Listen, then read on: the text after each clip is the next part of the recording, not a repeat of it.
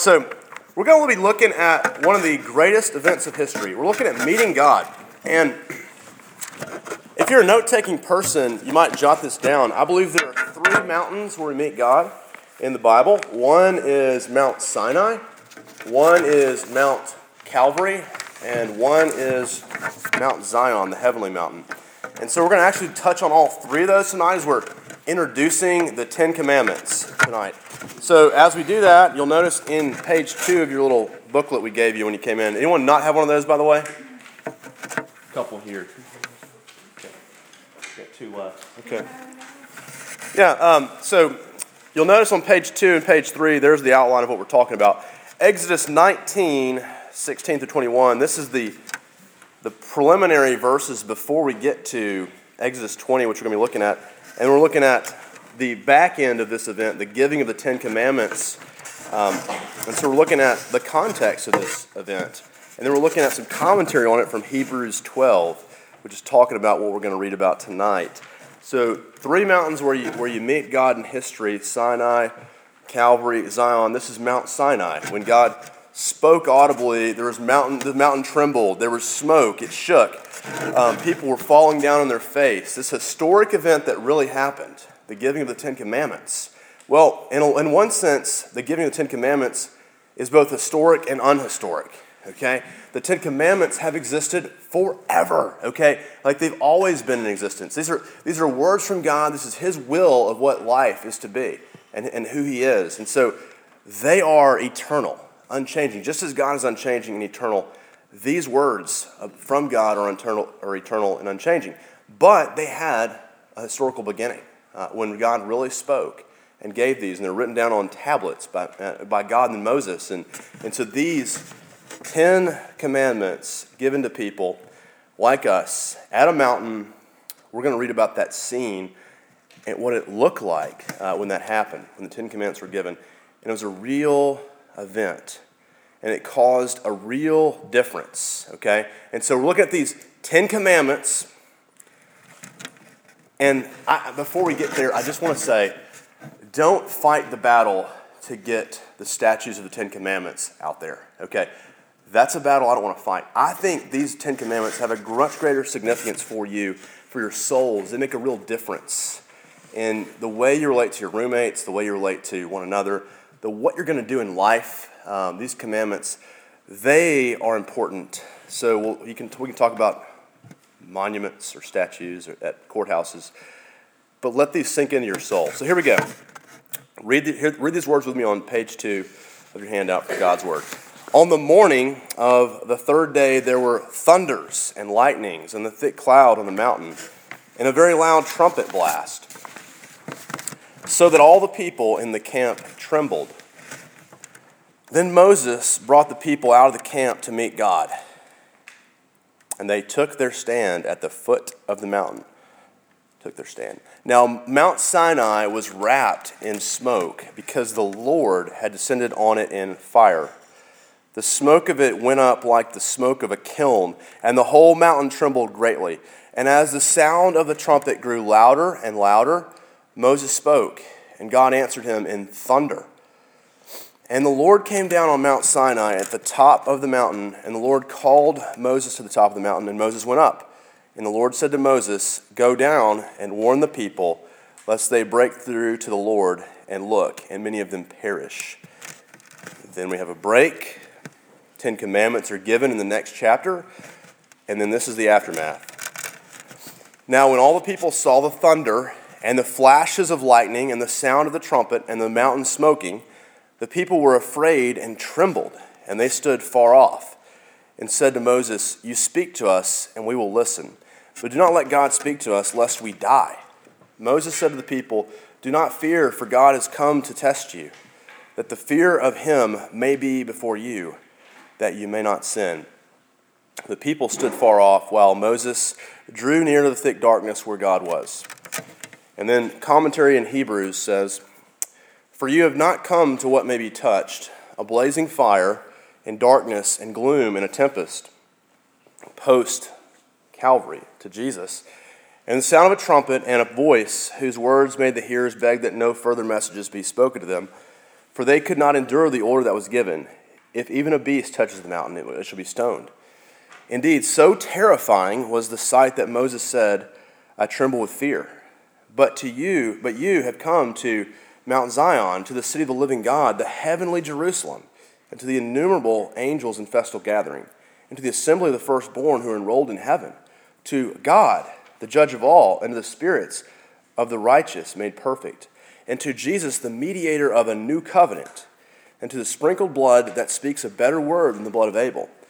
See that you do not refuse him who is speaking, for if they did not escape when they refused him who warned them on earth, much less will they escape if we reject him who warns from heaven. At that time his voice shook the earth, but now he has promised, yet once more I will shake not only the earth, but also the heavens. This phrase, yet once more, indicates the removal of things that are shaken, that is, things that have been made, in order that the things that cannot be shaken may remain. Therefore, let us be grateful for receiving a kingdom that cannot be shaken, and thus let us offer to God acceptable worship with reverence and awe, for God is a consuming fire. The grass withers, the flowers fade, but our God's word shall stand forever. Let him bless it tonight. So you notice in that first two verses there in your handout, verse 17, it says, the people came out of the camp to meet God. Now, I don't know if you've thought about it before, but what would you do if you met God? Okay, there's an old song in evangelical Christian culture, or maybe Catholic culture too, I don't know, but like there's a song called I Can Only Imagine. Okay, have you ever heard this song? I can only imagine. What it would be like? Would I stand there before him? Would I dance and praise? Would I fall down on my knees? What would it be like? Well, here's a historical reality, a real thing that happened, as real as our ski trip last week, where we went to a real mountain. It did not shake. I can only imagine seeing a mountain shake before me. I shook falling down the mountain on a triple black diamond, which I'll tell you about later. But that was amazing, but this is even more amazing than my expertise on skiing or yours either. What happened here is they fell down on their face. They were terrified. There was thunder. There was loud noises, like things like a trumpet blast. I mean, they didn't have noises as much as they could understand. A trumpet blast is what it sounded like, or thunder. Okay, and there's smoke. This is what meeting God was like for them. They were trembling with fear, terrified, and they called God a consuming fire. That was what it was like to meet God. So we're looking at kind of who this God is. Okay, he's the one first that brings the thunder rolling. Okay, can y'all read that up there? That's very small, isn't it? Okay, thunder rolling. We got to up our game next week and get a little bigger font, I think. But as appropriate as the God of thunder. Okay, I mean, like he's thundering. His words are thundering forth. Okay, the thunder rolls. The Ten Commandments. People were afraid. Okay, people were afraid. They said, "Don't speak to us lest we die." God speaks not to terrify you, but that you may not sin. So many of you might think of God as maybe a cranky little guy in the sky who doesn't want you to have any fun. Cranky, just kind of ratchety old man. That's not what God's like. He wants you to know that he's holy. And if you ever saw him or heard him, you would know that it's not a matter of him being cranky. It's that he's utterly different than you are in his holiness. Holiness is what he's after. He's speaking to you that you may not sin, that you might learn. And so, these guys are saying they begged that no further words would be spoken. This mountain that could not be touched. So the first point is this, that's the thing about the God of the Bible, is that he's holy. Okay, and the law is going to show us that he's holy. If you look at ways in the world to distinguish Christianity from other religions, it's this. You think of Islam. The law was given to man to test him, and so the way Allah molded that law, it bears witness to the fact that he who cleanses himself from impiety shall succeed, but he who fails shall be doomed. That's what Islam says. You cleanse yourself from impiety and to succeed, but he who fails shall be doomed. And that's not just Islam, that's our default mode of Christianity. That if we do the law, we will succeed, but if we fail at it, we will fail. If I do right, I'm good. If I do wrong, I'm bad. And that view of the law is antithetical to Christianity. It's not our law keeping that brings us up. It's not ours. But the inertia of the law, of our hearts actually, when we look at the law, pulls us to misunderstanding the Ten Commandments. Okay, that's not what they're about. They're not the way for us to work our way into good graces or to fall from good grace with God. Okay, and so ignorance of the Ten Commandments, I would say, is at the bottom of all of our mistakes in life. All of them. Our religious mistakes, our irreligious mistakes. Misunderstanding that one point is everything. That the law is not about really getting our way to God, but it's helping us to know who God is. Holiness, Ten Commandments. Okay, what is God like? So there's terror in the law for us all of our days. Just driving the 15-passenger van home through Colorado, New Mexico, Texas, and into Oklahoma again. Driving it, I had that, that moment of terror when you see a state trooper on the side of the road and you slam on the brakes, and then everybody who's sleeping in the back flies forward, okay? Because I'm terrified that I'm going to cause a ticket for myself, and I'm terrified of the law. I am. Lawyers, law, all of us. We don't like law. You see the police car, you stop. You go see the dean, you're worried, you get graded, your professors, we all have authority issues, okay? And we default to feeling like we have to prove ourselves all the time or be right. And so law terrifies us. But that's not what it's called to do necessarily here. It's for us to feel like we have to justify ourselves. It's calling us to think of something much higher, not ourselves, but who God is, which will inform us of who we are. So God thunders, he smokes, he fires, and then the camera pans down, everyone's falling on their faces. They've seen themselves in God's law. And I believe we have missed it all if we haven't seen this. The blasting trumpet. What does the blasting trumpet have to say? Well, God's coming in judgment. Like God in the Garden of Eden, when he came, there was a sound that came with God. You see that in Ezekiel as well. A day of reckonings come. There's terrifying feeling of being in the presence of God and his holiness when we're unholy. And so if we're to go to Mount Sinai today, that's the place to go right now. Not when you die. Not when you die, you need to go to Mount Sinai. You need to go there today so you know who God is and you know who you are, and you can find Jesus. I would argue that hell is actually God's thunder. It's his coming in judgment, okay? Hell is God's thunder. We don't want to die before we see God's thunder. We want to encounter it now, know what it's like. And that's why I believe modern people hate that view of God, or that picture of God, that he's thunderous and he's judging. But of course, God didn't bring this judgment in order to whip his people into submission, to make them all meek and submitting to him. No, he wants them to see that their laws are tied up in their existence. And to go against them is to go against the design of ourselves. And we're going to look at that immensely this semester. It's the intro, but we're looking at how if we do God's law, we're actually going and flourishing according to our design.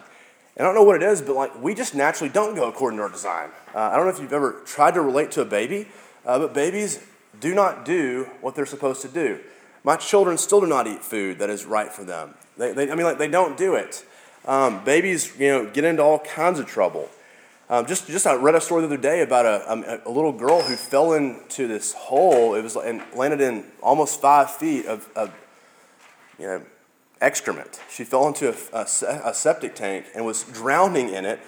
3 people saw this happen and rescued her. They pulled her out by her hair, and she was unconscious. They gave her CPR and rescued her. We're all getting into trouble. We're all going against our design. That's a gross example. But when you go against your design, which is falling into excrement, you die. Okay, we leave our way. And so one sort of humorous example of this, y'all know who Will Smith is, right? Yeah, okay. You're too young for this, mind you. But he used to not be Will Smith. He used to be who? Fresh Prince. Yeah, Fresh Prince of Bel-Air. Before he had the TV show, he was just another rapper, you know. He was just another MC, okay? So, I'm hip with the words, you know, that y'all use today. Will Smith, or the Fresh Prince, he came out with a few songs and he got rolling. In the second album, they used to have albums back in the day, you know, you go buy at the store before iTunes. And, so he had one song, which you can probably go on iTunes and get, which is called, I Think I Can Beat Mike Tyson, okay? You ever heard this? I Think I Can Beat Mike Tyson. Y'all still know who Mike Tyson is because of The Hangover, okay? But before The Hangover, Mike Tyson used to be an extraordinarily good boxer, okay? He was undefeated. He would knock people out in less than 90 seconds. He was the strongest and baddest man alive, Mike Tyson. And so Will Smith wrote this song called I Think I Can Beat Mike Tyson. Okay, now, at the beginning of this song, let me just, kind of quote a little bit to you. There's these old men in the barbershop, and they're saying, Leroy, I seen him hit this boy, and he hit the boy so hard, his head flew off into the 18th row. And they start laughing, and they said they had to get his head out of the 18th row and stick it back on him because he got hit by Mike Tyson.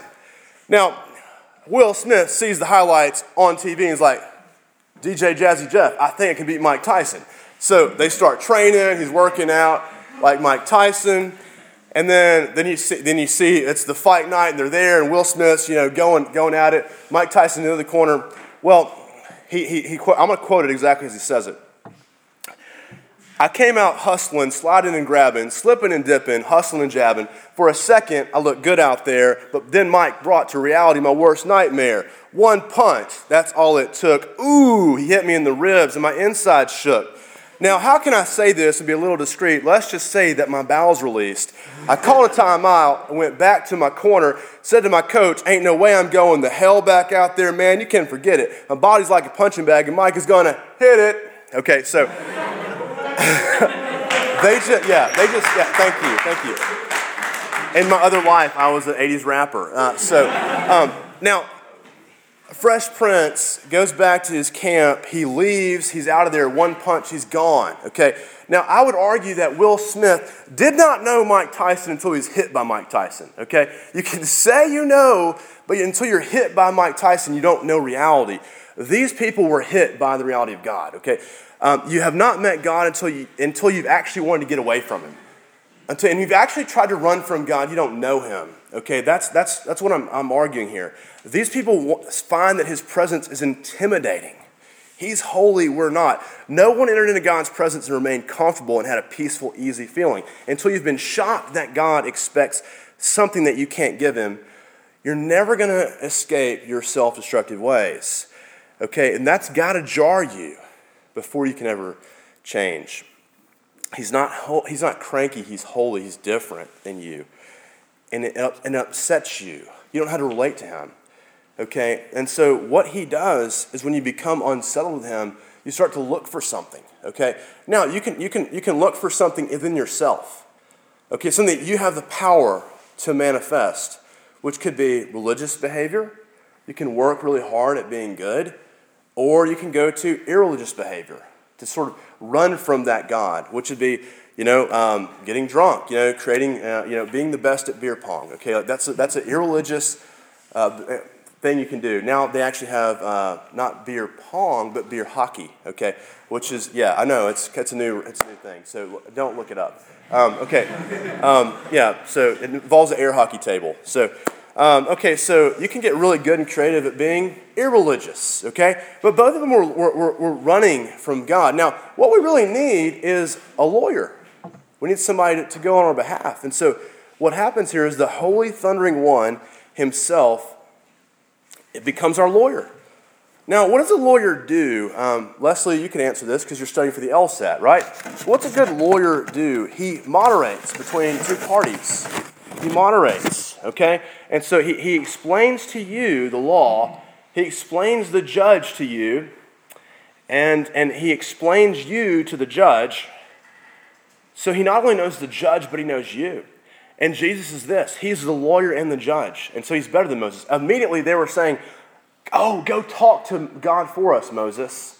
You go speak to Him because we're terrified.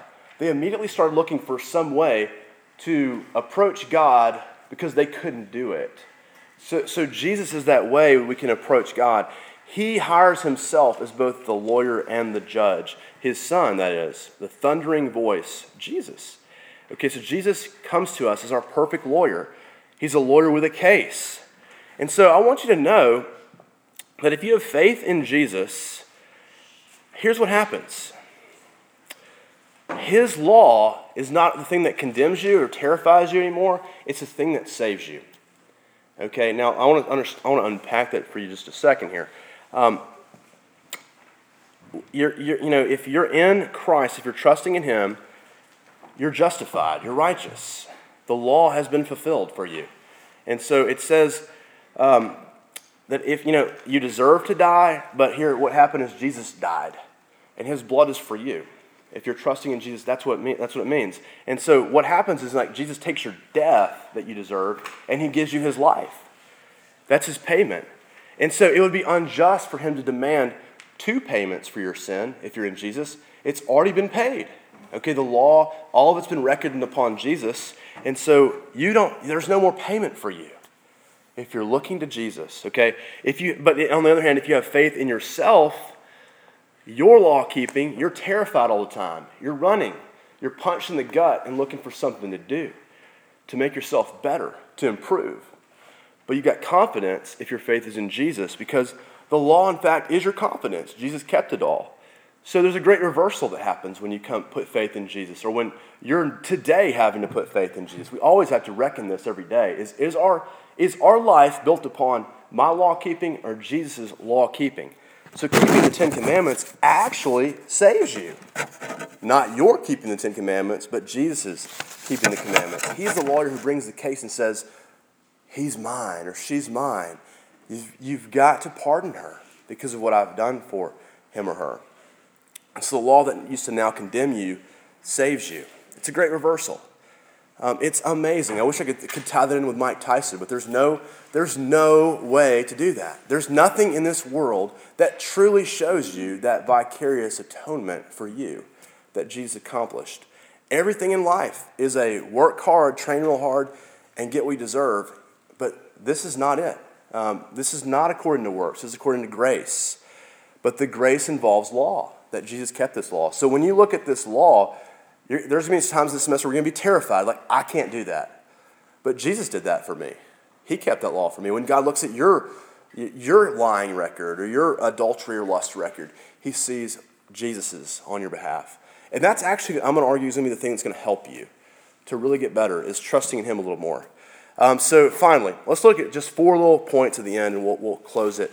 You and the 10 Commandments. 4 ways to look at the 10 Commandments on your handout. The 10 Commandments are like a portrait of God. We mentioned this today. We see Him when we look at the 10 Commandments. We see what He's like. He values bearing the truth. He's truthful. He values faithfulness. He's faithful.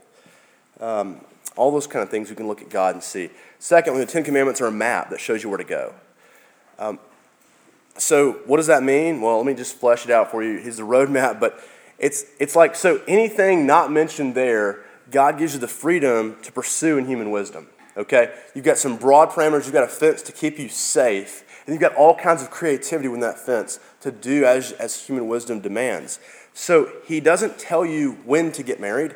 Some of you need to get married in college. Some of you don't. There's a good article in the paper about that today. Some of you need to use wisdom to know who to marry. And so there's the kind of marriage you ought to have and what kind of spouse you ought to look for. That's in the Bible. But who you choose, that's a human wisdom issue. But there's a map to help you to go. Third, the 10 Commandments are a mirror. In fact, as a mirror, what's a mirror help you to do? It helps you to know what you look like. And so the 10 Commandments are to help you to see who you are.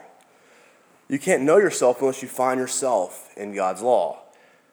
And we'll unpack that this semester also. Finally and fourthly, the 10 Commandments are like an x-ray machine. And this is going to be a prime thing it's going to do for you this semester. An x-ray, of course, will show you where the break is, what's going on. MRIs, they show you what's wrong. But the big deal is they don't do a thing to fix it. No x-ray machine or MRI has ever saved anybody or helped you. What happens is there's medicine. There's physical therapy. There's things that will help you, but the law is not the thing that's going to fix you. It's turning from Mount Sinai and looking at yourself and seeing what's wrong and turning to Mount Calvary, where Jesus was crucified for you. Only then can you start to see yourself, see that you actually truly matter to God, not based on what you can offer to him, but what his love in you. He loves you in spite of you. He loves you for you, not what you can bring to him. Okay, and so that's really what the cross is. While you're yet sinners, Jesus shows God's love and that he died for you at Mount Calvary. That's a better look at God's love for you than looking at Mount Sinai. You turn from Mount Sinai to Mount Calvary. Okay, only in light of the cross are you really going to know yourself. And so this is going to, as we're studying this epic event of the giving of the Ten Commandments, the ethics of Christianity and of the world.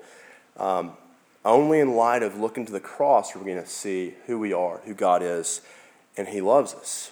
So that's where we're going this semester. I hope you'll join me and us and looking at it, and may God bless it. Let's pray before we end it.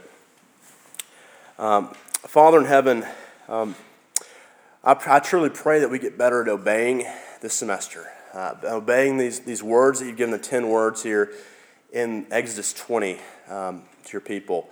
But I pray, Lord, that we also get better at believing, most importantly, that what Jesus did is for me and for all of us that trust in him, that this cross might be for us, where you live that life of 30 some odd years of obedience to this law. You're born under it, Jesus, and you lived it for people like me who couldn't do it, and you give us life. And so as we look to the cross every week, would you capture our hearts? Would you empower us? Even tonight, would you help us to see your grace like we've never seen? May that be actually the punch in the gut that we did not expect. May your grace bring us to our knees in worship and reverence and fear of you and admiration of you and joy in your presence. May you do that tonight and forevermore. Lord, invite us to life with you, to your presence, and may we forever be changed. And we'll give you glory in Christ's name. Amen.